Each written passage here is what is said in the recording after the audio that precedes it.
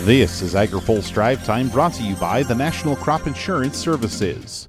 America's crop insurance industry provides individualized protection on more than 490 million acres of farmland. Good Tuesday afternoon. I'm Spencer Chase.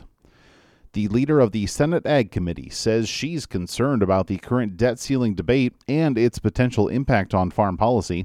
House Republican leaders have suggested spending cuts as part of the negotiations to raise the federal debt ceiling. Michigan Democrat Debbie Stabenow says she's seen that before. Ultimately, that ended up in across-the-board cuts to a variety of mandatory programs, including ARC and PLC, which continues today and will continue for another 8 years, regardless of the current debate. 5.7% cut every year. That cut was the result of the Budget Control Act passed in 2011.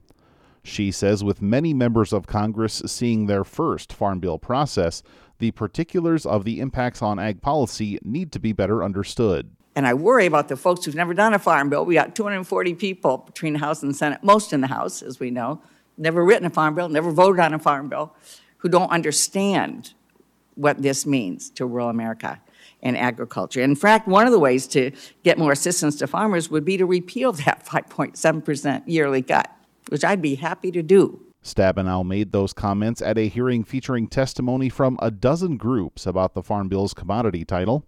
Phil Brasher has a look at some of her comments on input prices and the farm safety net in his coverage on agripulse.com. One of those inputs has seen a turbulent few years in its cost and supply. AgriPulse's Hannah Pegel has more. A leader in the fertilizer industry says the volatile market has made it difficult for retailers to plan for future supply orders. Corey Rosenbusch is the CEO of the Fertilizer Institute. He says the fertilizer market has been very dynamic heading into the spring planting season. We've seen some softening in the market, which make farmers really happy. I think we also saw a lot of farmers who decided to do a little bit of wait-and-see approach this year. As they saw prices come down, waiting and seeing if they could hit the bottom of that market is going to create a really interesting dynamic for the spring. Just to be clear, we don't really have supply issues, but without proper planning, we got to really make sure that all of that product was positioned correctly. Rosenbusch says the industry is coming off a very volatile high market situation due to drastic price increases in the last few years, which has caused issues for ag retailers. Anecdotally, I heard one ag retailer that only ended up getting about 60 or 70% of what they needed in position just because things were moving a little bit slower than normal this year. For AgriPulse, I'm Hannah Pegel. Finally today, with administrative action in hand to allow summertime sales of E15 this year, attention now shifts to the possibility of a permanent nationwide solution. The EPA is already proposing to approve a petition that would allow sales in 8 Midwest states next year. But for sales across the country, federal legislation might be required after previous efforts by the EPA have been struck down in the courts. Iowa Republican Chuck Grassley has co-sponsored many previous attempts to move legislation on Capitol Hill. He says opposition from oil companies could prove to be a formidable obstacle for lawmakers looking to move a bill, even after the support of the American Petroleum Institute for nationwide year-round E15 sales. That's a movement that quite frankly, I didn't expect, and I'm glad that it came. And we'll just have to